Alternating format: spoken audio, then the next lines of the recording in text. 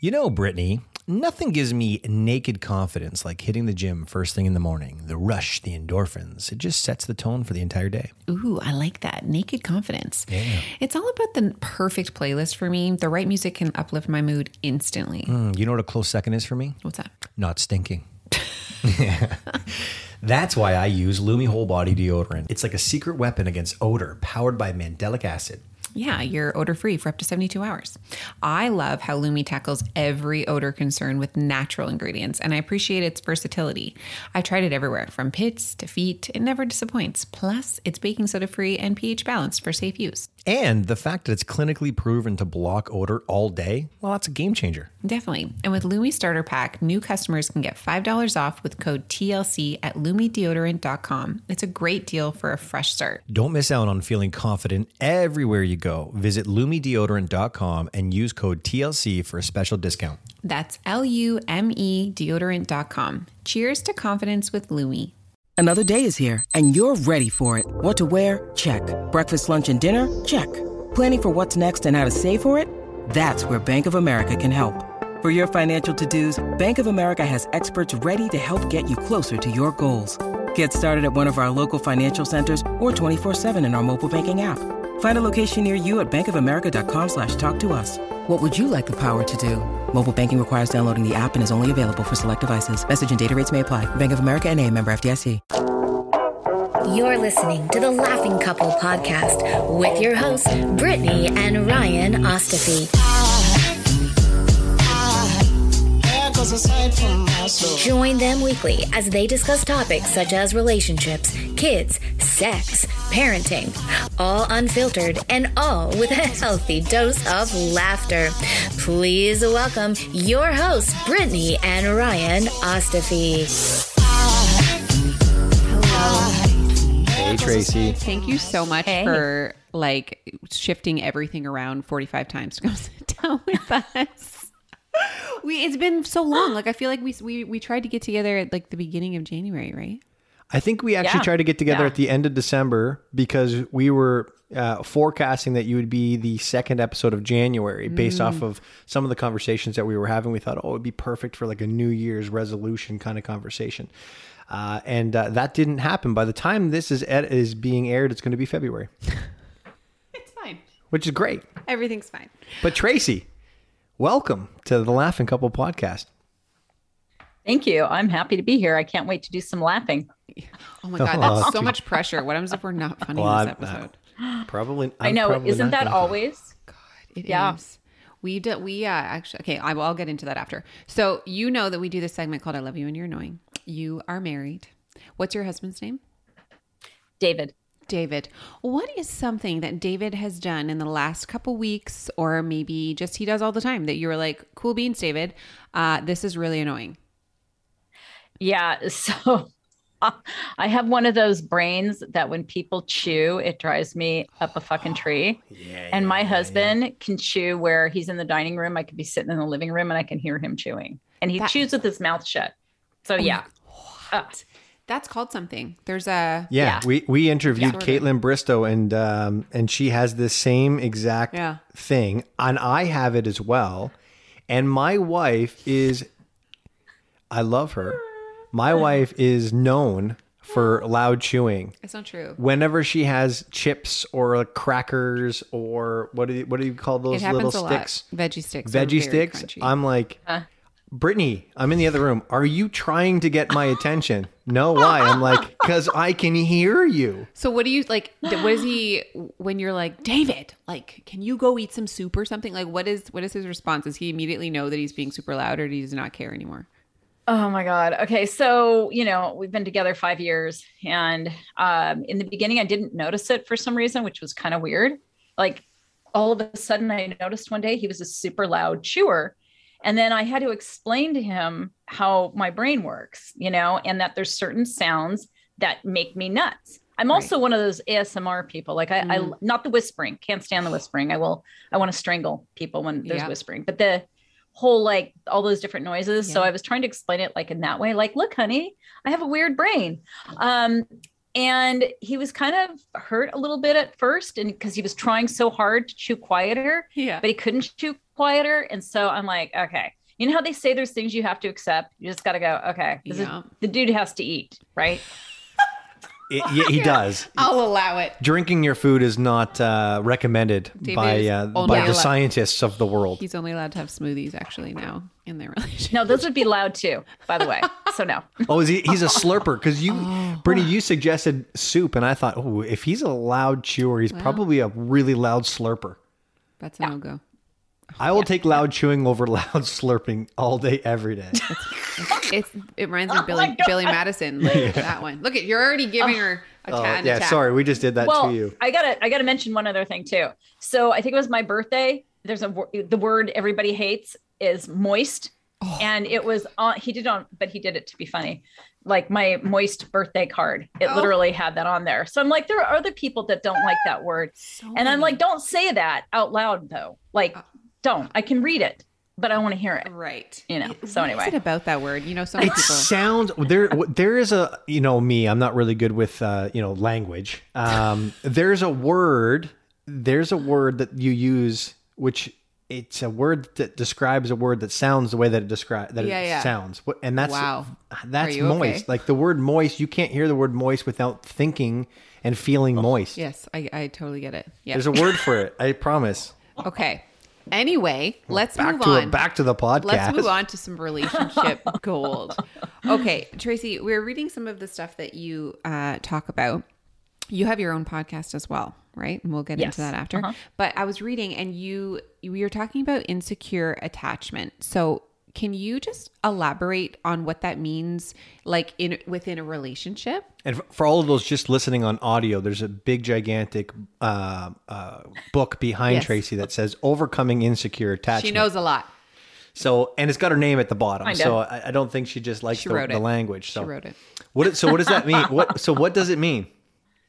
So insecure attachment is something that happens in childhood, and that's when we develop all of our beliefs, our patterns, how we see the world, our perception, all of that. And whether people think that's true or not, it is true, because all of that happens on an unconscious level. You're not consciously aware you're making a belief. You're not consciously aware of what's happening on a lot of scales, because you're just trying to learn about yourself and the world. So attachment, secure attachment is you have a caregiver who's giving you emotional intimacy. They're giving you emotional availability. They're answering your needs. They are consistent. They are open. A lot of us had like good homes, but we didn't have that parent who could be emotionally available to us and also allow us to accept ourselves. So all of this kind of comes up when it comes to insecure attachment, because insecure attachment is, your caregiver was not, let's say, consistent, like they could be hot and cold, or one day something's right, the next day it's wrong. They don't give love easily. You might have felt like you had to perform for it. Like all of these things are signs of insecure attachment, because it was based on a theory about how human beings attach or don't attach. And so we bring that through to adulthood. That's like the quickest way, but I can elaborate more if you'd like. Mm-hmm. No, I find that very interesting. So it really, like you said, it forms when you are a child, whether you are aware, well, you're not aware, it's innate. But how does that translate to like when you're in a relationship? Like, are you able to kind of not diagnose, but kind of recognize that this is happening because of a past trauma, or not even trauma, but just how you were raised? Yeah. Like how do you do the work? Yeah. So, that's one of the difficult things for most people. And I say this because my marketing person sent me a TikTok video of somebody saying how to date an anxiously attached person. And it just irritated the crap out of me because it's really about, let me control someone else. Let me do for them, but I'm not going to look at myself. So one of the keys is, there's two keys. One is, when you realize that you have anxiety in a relationship, whether you feel like you can't let go of the person and you feel stuck and, they treat you poorly, or at least not how you want to be treated, and you stay, you're anxiously attached. If you're somebody who you feel anxious when you start to get close to somebody and you need to pull back, and then maybe, a little time goes by and you're like, okay, I can handle it. So then you're somebody who is avoidant. You will not want to get emotionally involved to the degree that you have feelings, literally, because you start to feel responsible for the other person and you're afraid you're going to disappoint them. And on top of it, the avoidant is always looking for the perfect person.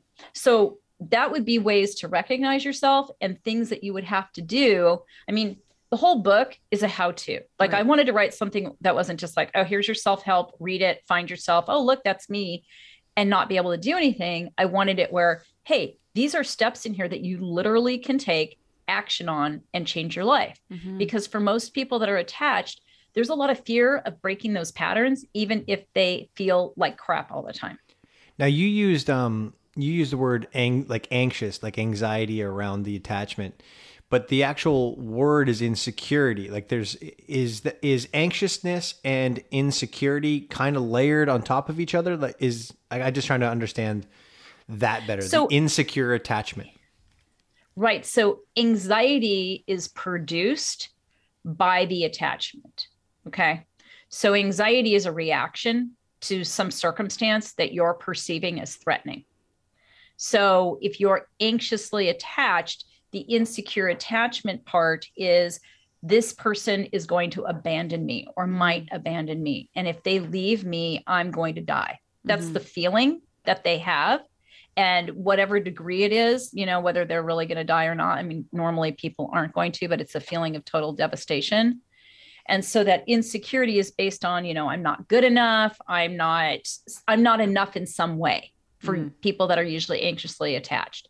And that person that they're attached to in their mind is some kind of a symbol that they're going to be okay. Like they're looking for somebody who's going to make them okay. Mm-hmm. And whether that person doesn't have that power, but there's something inside of that person that's anxiously attached that believes that.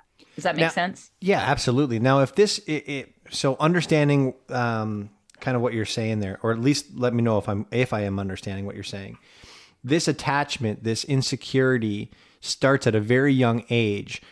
Do we seek it out in others? Like how our parents made us feel? Is that something that we're actively pursuing when we're looking for a partner? Or is that something that we just maybe not kind of stumble upon? Because I find that people who have this insecure attachment go from relationship to relationship, and the partner tends to always kind of play that same role. Is that something that we're looking for? Shout out to Claritin for providing samples and sponsoring this episode. Full disclosure, I was listening to you talk the other day and I was thinking to myself, why does he sound that way? And then I remembered that it's allergy season and that's just your voice because you're so stuffed up. Ah, yes, the old allergy congested accent. Luckily for those of us who live with symptoms of allergies, we can live Claritin Clear with Claritin D. Claritin D's fast symptom relief starts working on allergies with nasal congestion in as little as 30 minutes. Oh, perfect. So I won't have to listen to you speak like this for the next few weeks. What, you're not into it? It's not endearing? No comment. Designed for serious allergy sufferers like Ryan. Claritin D has 2 powerful ingredients in just 1 pill that relieves your allergy symptoms and decongest your nose so that you can breathe better. Claritin D tackles nasal congestion caused by allergies or a cold and also relieves sinus congestion and pressure due to allergies. Ready to live life as if you don't have allergies? It's time to live Claritin Clear. Fast and powerful relief is just a quick trip away. So convenient. Just ask for Claritin D at your local pharmacy counter. You don't even need a prescription. Go to Claritin.com right now for a discount so you can live Claritin Clear. And remember, only use as directed. Hey, Ryan. Yes? You stink. Okay. I stink too, don't worry. Everyone actually stinks, and it's normal to have body odor, just in case you needed a reminder. Okay. Thank you for that. But the best part is you don't have to stink. Just try Lumi Whole Body Deodorant. You're right. And Lumi's powered by mandelic acid, tackling odor for 72 hours from pits to feet, even private areas. It's incredible. Over 300,000 5-star reviews, and you can literally use it everywhere. And the scents like clean tangerine, lavender sage, or my personal favorite, toasted coconut, make it refreshing. Plus, new customers get 15% off all Lumi products with code TLC at LumiDeodorant.com. And if you combine the 15% off with the already discounted starter pack, that's over 40% off. Stay confident from head to toe with Lumi. Try it with code TLC at LumiDeodorant.com. That's code TLC at LumiDeodorant.com. Stay fresh, everyone. Guys, have you tried the new wellness shots from Good Vibes Juice? We have, and they're amazing. Perfect for boosting immunity and feeling great. Good Vibes Juice makes all-natural wellness shots with ingredients that support your immune system. And they honestly taste good. Plus, they're great to have before you feel sick or even to help you recover faster. It's like having Granny's homemade remedy, but conveniently pre-made. They have 3 different shots to choose from: Sick Day, Get Well, and Turmeric Daily. The Sick Day shot has echinacea and ginger, known for fighting off colds and boosting immunity. The Get Well shots feature elderberry, a superfood ingredient that helps increase immunity, and the Turmeric Daily has turmeric and chamomile. My personal favorite is the Turmeric Daily. It has turmeric and chamomile, which for me, having recently turned 40, is great for anti-inflammatory and calming properties. What's great is that these shots are all natural with no preservatives or additives. You can take them as a shot or mix them with hot water for a soothing tea. And here's the best part. Visit goodvibes with an S, juice.com and use promo code TLC to get free shipping and 20% off your first order. That's www.goodvibesjuice.com with promo code TLC. Let's boost our immunity and feel great with Good Vibes Juice. So there's a couple things. Okay. So on an unconscious or subconscious, it's basically a subconscious level, but we're not conscious of it. Right. So we are like, when you go out and you're like, God, this person's so familiar. This is so cool. Maybe they're my soulmate. It's because it's familiar to how, your experiences. Okay. You've had these experiences. The other, bigger issue that I see is that most people believe there's a cure outside of them because as a kid, you were trained, like your conditioning, right? This is part of your conditioning. So you believe that there's somebody who's going to give you something that you lack in yourself. And yet you don't know this on a conscious level. And the people that go relationship to relationship to relationship, they also don't realize, and this is the hard part for people, we create these situations. It's not blaming that other person. Let's say you're the anxious one who's holding on to somebody who's avoidant, because it's usually that's the match. Okay. Or somebody who's anxious, both anxious, avoidant is usually dealing with somebody who's more avoidant. And so the problem is that we don't see how we contribute to the situation. We don't see our own actions. We don't see our own words.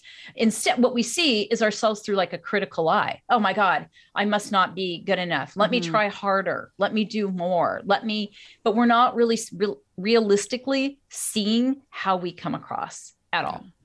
I feel like I wasn't going to talk about this later, but it kind of rolls into this conversation. You mentioned the cycle of narcissistic damage, and this sounds very similar. Just with like, to bring it home, like I dated a narcissist years ago. Not me. Spoiler alert, it's not Ryan.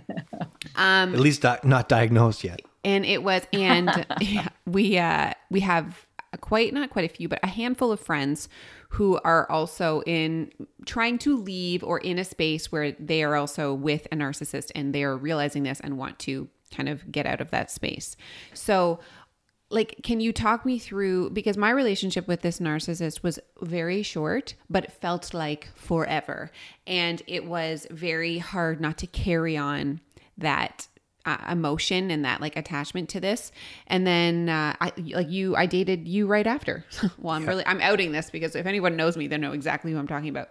But like, can you talk about breaking that cycle of like not just always seeing that narcissistic behavior, and maybe it's not there, but it's maybe innately there? Does that make sense?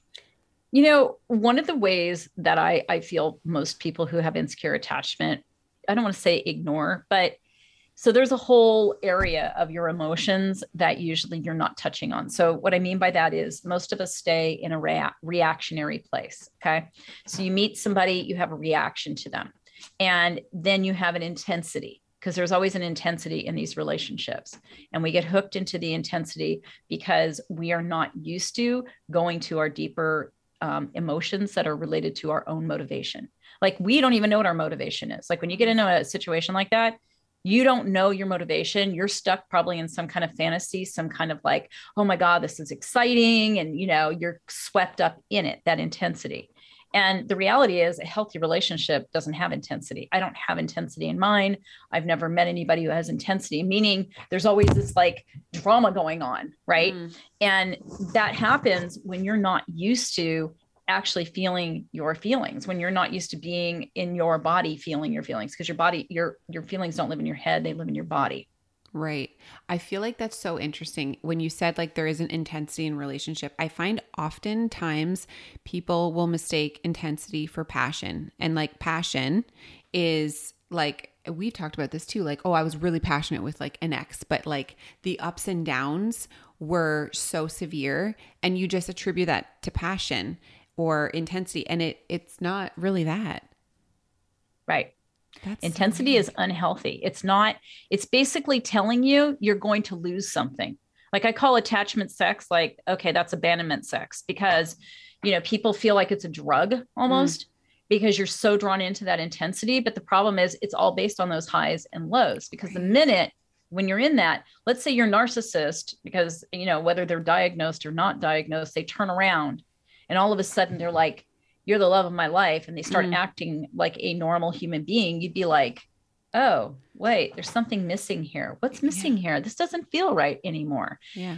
And it really, it's really based on these feelings of these highs and lows. I mean, we all watch a lot of movies growing up, right? Isn't that like what love is in the movies? Absolutely. It's passion. And I find narcissism goes very closely with like gaslighting as well, because it's often questioned. Like the narcissist will turn it around on you, and like you said, like you're my favorite person, like I love you so much, and then you start questioning, like, did I overreact to what happened last time? And it's a mind fuck, pardon my French. Well, Tracy, narcissistic behavior by definition is uncontrollable, correct? The person who's a narcissist doesn't necessarily know how to control those, call them emotions and outbursts. Is that accurate? As long as first of all, there's a very small percentage of our population that's actually NPD, where they're narcissistic personality disorder. I think it's like 0.05%. So all of us are narcissists. Okay. Because otherwise I love me some me, right? You love what? I love me some me. Yeah. We have to, right? I have to love me enough to take care of myself. Right. Yeah. Exactly. Right. Yes. And so, it's a word, it's kind of like you're here in the middle. And so you're talking the extremes, right? There's the extremes, and you have a vulnerable narcissist or you have a grandiose narcissist. And the point is that this is somebody who I would say had severe attachment issues as a child. And so for them to become aware, as long as they're not, let's say, NPD, they could become aware, but it's not because someone's telling them you're a narcissist. Nobody ever learns anything by being told you're this or that. They would discover it if they were even a teeny bit open, meaning teeny bit aware that, oh my God, I have those reactions. Oh my God, I do those things. I wonder if I'm doing that. Yeah. And they had a curiosity about themselves and they wanted to do something about it. As long, again, as they're not pathological, totally possible. It reminds me of that. Is it me? Am I the drama? That's a TikTok sound. Okay.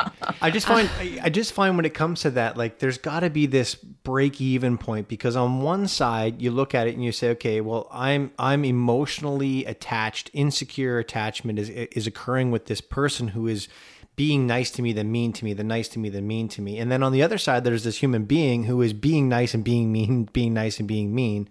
You kind of want to be there for them to discover for themselves their narcissistic behavior if they're not on the other side. That was my next question for you. But why? Why would you put yourself through that? I'll tell you personally why I did. Yeah. I feel like for me, it was so important for me to make them understand that it wasn't me, it's them.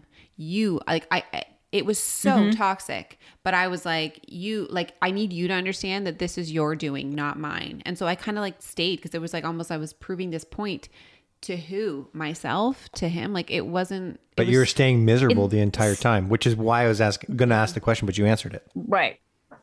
Well, and I was going to say the other part of it is, and this is in my book, because to be honest, okay, so my book, the title before my publisher changed it was called deal with it. We're all fucked up. 8 ways to happiness, no matter what the fuck is going on. I love that. And yeah, isn't that a great title? It's a great title. Great. I love it. Let's talk to your publicist. Yeah. So, I'm kidding. I know. No, it was the publisher. The publisher's like, well, you talk a lot about insecure attachment. And I'm like, oh shit, because there's so much more in there. So one of the other things is the drama triangle.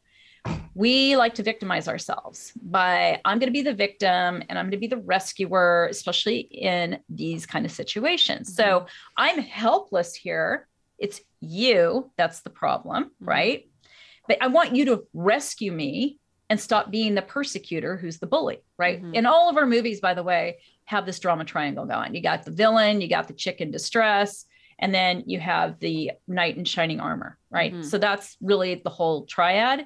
And that's what our relational dynamics usually are. So when you get into a situation where you have somebody who's avoidant or narcissist, and, you know, you're like, oh my God, I can't believe I put up with this shit. And, you know, but, oh, he or she's so great, blah, blah, blah. But then they're an asshole, right? So you're just a victim because you are feeling powerless. And I've been there. So I'm like, hi, I wore that crown too, you know, and in our society, we kind of perpetuate that. Like, it's okay. You're the innocent one and you're with an asshole. But the bottom line is you're making a choice to be there. Absolutely. And when you make a choice, you know, getting back to the why, the thing that drives you is not conscious until you become aware of it. You know, it's our shit.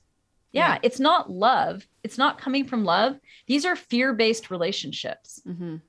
Totally. And I find that those things aren't really easily seen until you've taken a step back and you're not just like in the fog. I think this is a really good transition because Tracy, you talk a lot about, what's that syndrome called? Imposter syndrome. Imposter syndrome. And we often hear imposter syndrome when it comes to like creating audacious goals and like starting a podcast or starting a blog or starting a new business. We hear that all the time. I feel like I've got this imposter syndrome, but I see it playing out really effectively or ineffectively in relationships when it comes to being happy. Can we talk about imposter syndrome specifically as it applies to relationships? Sure. You know, a lot of people avoidance, and this goes back to insecure attachment too, by the way, because a lot of times if you're more avoidant, what happens is you can't handle somebody getting close enough to you because they're going to find out the real you. And you, number one, don't even know really who that is. But secondly, you feel like you're going to scare the shit out of someone and they're going to be like, okay, I'm out of here. What am I doing here? Right. And so there's that fear of abandonment all tied into the whole imposter syndrome because you created this caricature of who you think is cool or who you think is going to, you know, be a great partner. But when reality hits, like someone starts to get closer to you, it can feel super uncomfortable. If you're an avoidant, if you're more anxious, you're going to be very anxious and you're going to keep performing. You're going to keep doing things like people pleasing and all sorts of behaviors to keep showing, okay, I'm worth it. You know, so you don't really find out that I'm this fake or I'm this phony. I like that perspective because we talked about this before we jumped on here, and I was wondering about it, and I actually associated it more to like that feeling of like the imposter syndrome when you are like being so successful, right? You're like, wow, like this is amazing, like I'm so successful, but like, do I deserve that? So in a relationship, it's like, wow, I'm so happy. This is amazing, but when's the ball going to drop? Like this can't be real because I'm X, Y, and Z. And I just like how you broke that down because it is the avoidant and the anxious person. Like those are those constant conversations. So cool. Yeah. It's really, you know, it's interesting. Human beings are not really aware of themselves. We're more aware of other people and what they do. Yeah. And so in that situation also, we are so tuned in to other people and how they might react to us that we are constantly strategizing. And that has nothing to do with love. Instead of just being yourself, you find that almost impossible because you don't feel like there's any worth or value in just being you. And that comes from, again, childhood. Hi, childhood. So if you're a listener here and you're recognizing, because we've all done this, right? We all have relationships in our lives. Doesn't matter what the relationship is, where we feel like, okay, when is the shoe going to drop? And instead of allowing the shoe to drop, we sabotage it by burning the thing down. if you're listening to this podcast and you're on this and you're experiencing that you're somewhat self-destructive, what steps can somebody take to just, stop, recognize what's going on, and then like discover what's actually happening behind it? Because I'm going to guess that the majority of the relationships people are in are not destructive. Mm-hmm. Well, most of us don't have a realistic perspective, and you have to start there. Meaning, get out of fantasy, get out of possibly someday, maybe, and stay here in the moment and go, what is really happening right now? This is super hard for people to do because they don't want to deal with the disappointment of not having the hope or the dream fulfilled. Because to avoid disappointment, we just start living in a future fantasy. Well, maybe he or she'll get their shit together, and it's always about the other person, which is the second thing. Notice how much you focus on the other person, how your actions aren't really actions, they're reactions to what you think, okay? You don't even know. You think the other person is thinking or the other person is doing. And then you're proceeding to do something. So if you were to, number one, be in reality, okay, this is reality. This person takes 3 days to call me back and it feels like shit.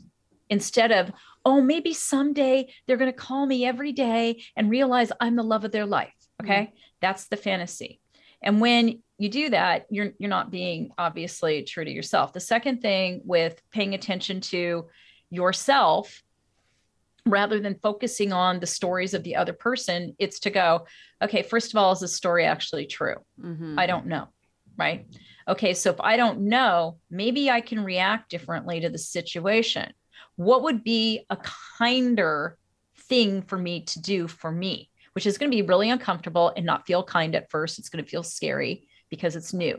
But when you do that and you start to take responsibility for your own choices and realize, oh my God, I keep perpetuating this cycle because I'm stuck in this idea or this hope or fantasy, going back to number one, that this person's going to somehow fall in love with me or somehow turn into what I want them to be, because it's usually about the other person turning into what you want them to be. I like that. I'm starting to realize the clusterfuck that exists here, because if you have this imposter syndrome, then your self-worth is minimal. And if your self-worth is minimal, then the insecure attachment really kicks in. Mm-hmm. And if you're dealing with someone who has narcissistic behavior layered on top of that, you really don't stand a chance until you discover that you actually matter. Right. Yeah. And to discover that you actually matter. So like, going back to my book for a second, that was one of the reasons I wrote the book, because you read a bunch of self-help books and go, God, that's me. Or like, we can talk about this, but then it's, well, what do I do with it? Right. How do I change that? And that was big. Like, that is a how-to guide on how to change these things, because, it was like the TikTok video that, was sent to me that I was talking about, where this lack of responsibility for yourself is so key to not being empowered. Mm-hmm. Like, when you start to take responsibility for yourself, you become more empowered. You're actually loving yourself, because what happens is you develop boundaries, mm-hmm. and your boundaries are based on, how do you treat you? If I treat myself like an asshole, I guarantee you the other person's going to treat me like an asshole. It's not, I'm going to control you by telling you my rules, because that doesn't work. It's how you treat yourself. If you say, okay, respect matters to me, I'm going to respect myself. Treat yourself with respect. Mm-hmm. Do not be in situations that are disrespectful. Remove yourself from the situation or the conversation. Don't be a dick about it. Be compassionate about it. Because when you do that, that takes a lot of strength. And that, again, builds the muscle of loving yourself. Like, these are the things about loving yourself, not the manicures and the pedicures and going to the gym. That's great. But the inner work, where you change that, you change your whole perspective, and you're going to be happy no matter what the hell is going on in your life. That's really good. Can we just move to, I read something too. You talk about breadcrumbing. Can you elaborate on that? Because I would just love to hear what that means. I hear breadcrumbs, I think of Hansel and Gretel. Yes. Immediately. Like, how do I find my way back? Yeah. Oh my gosh. I know, right? I forgot about that.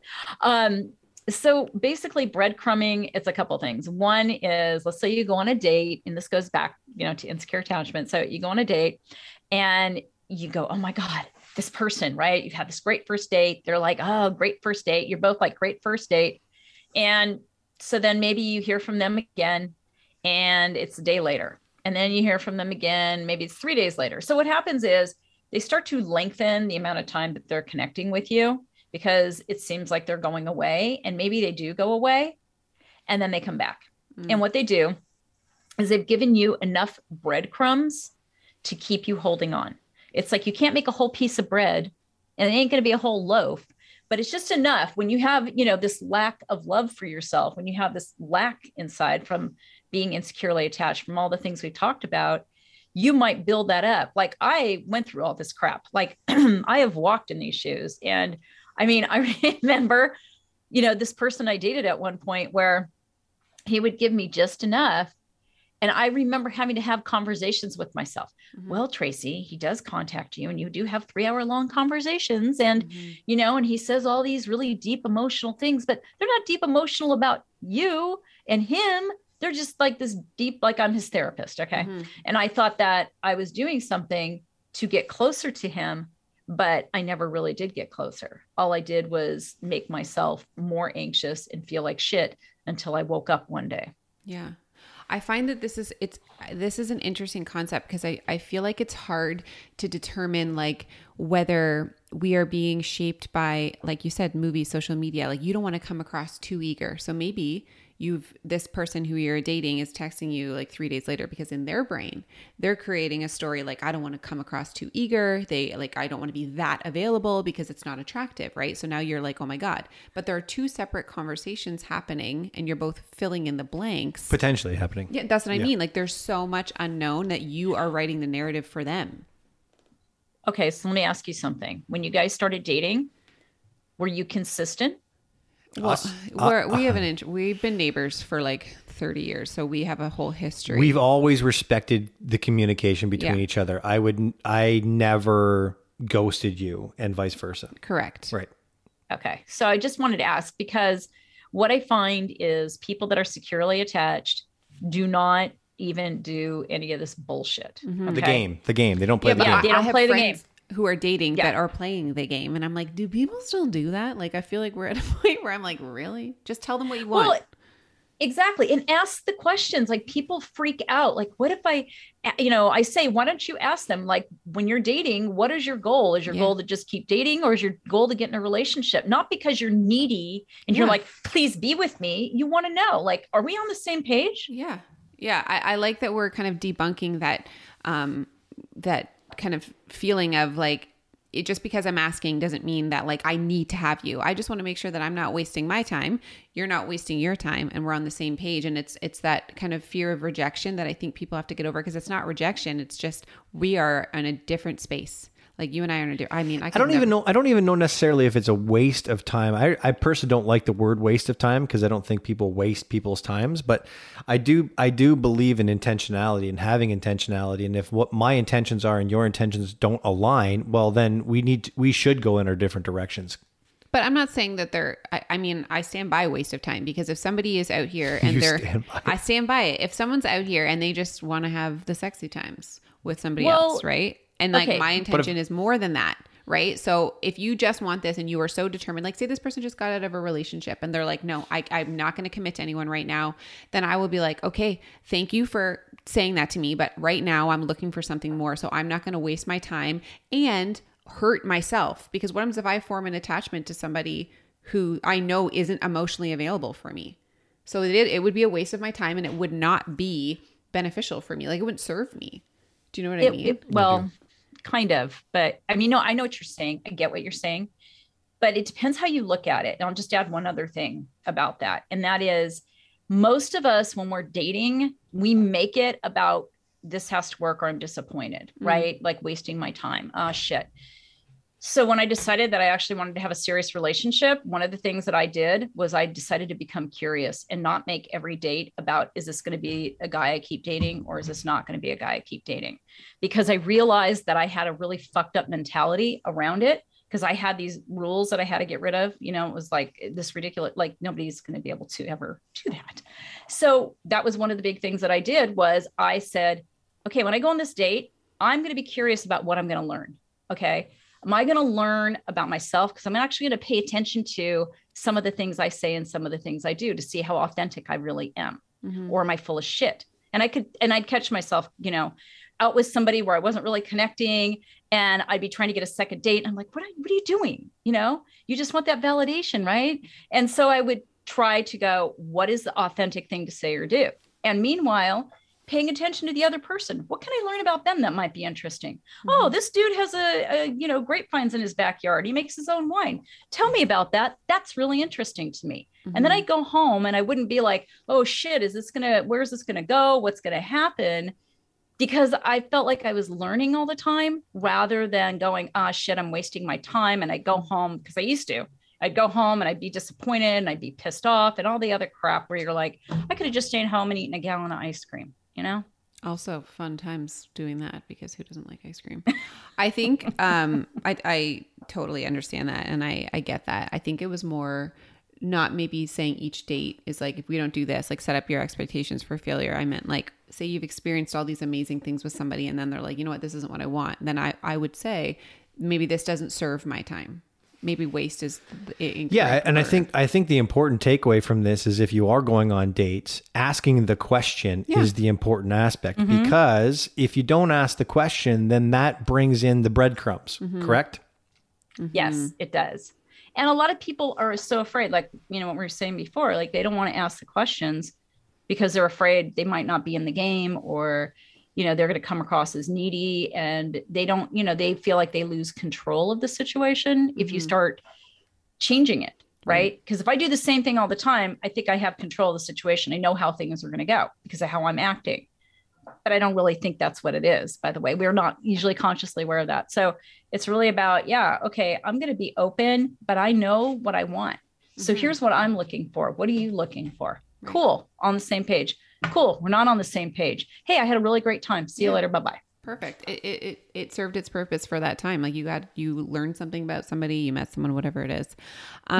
Tracy, can you do us a favor? You have a course, right? A 21-day course. Can you tell us a little bit about that and who it might apply to, so people can learn more? So what I have actually, that was for January, we have a February course that's a 14-day course. Yeah. And, this is basically about not having like another shitty Valentine's Day. It's about how to move from loneliness and disconnection, because a lot of us, it's the thing we don't want to admit a lot of the time. And we get in a state of loneliness and disconnection because we have certain expectations about things. And so this is really working on how to, I hate saying the words, love yourself, because it's just such a blanket statement, but you really learn tools and you learn what your true motivation is. Because when you get to what your real motivation is for things, and then you go, okay, is that really the motivation that I want to live my life from? And you can make changes at that deep level, then you set yourself free from a lot of the paradigms that we have for dysfunctional relationships. Amazing. And can they access this by your website, your socials? Can you link everything just verbally for us? We'll put it in the description as well. Yeah, absolutely. It's on my website and it's also on social. So I will, supply that. It's Tracy L. Crossley, right? That's your Instagram and TikTok? That is my Instagram. I think it is my TikTok. Yeah, I think it is. I get confused. We'll link it for sure. We'll link it for sure. One last question for you, Tracy, because I know you got something very important to be right now, and we don't want to take any more of your time.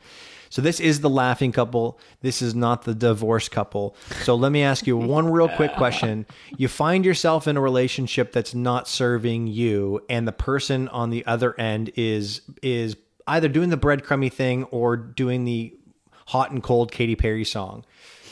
How long do you, and I know it's case by case, but how long do you go and where do you start? Like, I don't want people to think, hey, my husband is being a jerk to me, I'm going to leave him now because it doesn't serve me. Like, there's got to be some work when you're in a legit long-term partnership. It's never about the other person. I'm just going to start with that. So when you leave, it's not to leave just because you're like, oh, he's this or that, because you're not going to solve your problem. You're just going to go and create your problem somewhere else. And so what you want to be able to do is go, I want to become a great partner. And that means that it's about me doing the inner work. If I do the inner work, meaning I get to know how I contribute to how I don't like his behavior. I get to know how I show up. And it's great not to leave the relationship either, because what happens is if you can figure that out, by going, okay, this is the things I'm doing, and you change and you go through your own emotional shit, what ends up happening is you may even change the whole relationship, or you get to a point you're like, hey, I love this person, but this isn't really working for me. And you can peacefully leave. It doesn't have to be drama. It doesn't have to be crazy. And I'm never a proponent of telling people to leave. Like when people come work with us, I'm like, yeah, no, don't leave yet, because that becomes a burden and a pressure. And then you feel like, oh, I got to do this, or I'm an idiot, or I'm not taking care of myself. But you really have to look at why you choose what you do. And that takes time. Nobody knows overnight why. Right. I like that. Perfect. I like that. Well, Tracy, thank you so much for sitting down. This was very insightful. We always have like conversations after, and I feel like this is going to be a podcast where we're going to still talk. So that's a good thing. I love that. Thank you. Yeah. Tracy, go be where you need to be. I know you got some important things to do, and I really do truly appreciate the time you gave us today. Thank you so much. Cheers. Aside from my soul.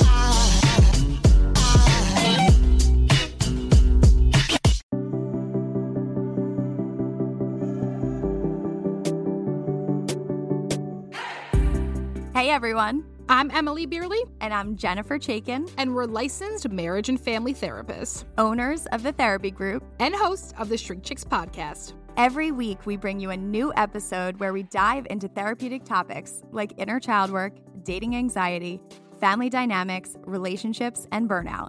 Making them more relatable and understandable, leaving the psychobabble behind. We address the things you've been dying to ask your therapist but don't know how. And work to help you stop shooting all over yourself with the expectations society can put on us. Tune in every Monday to Shrink Chicks on Apple, Spotify, or wherever you listen to your podcasts. Be sure to follow along and subscribe so you don't miss an episode. Prepare to learn all about you, because in order to grow yourself, you got to know yourself.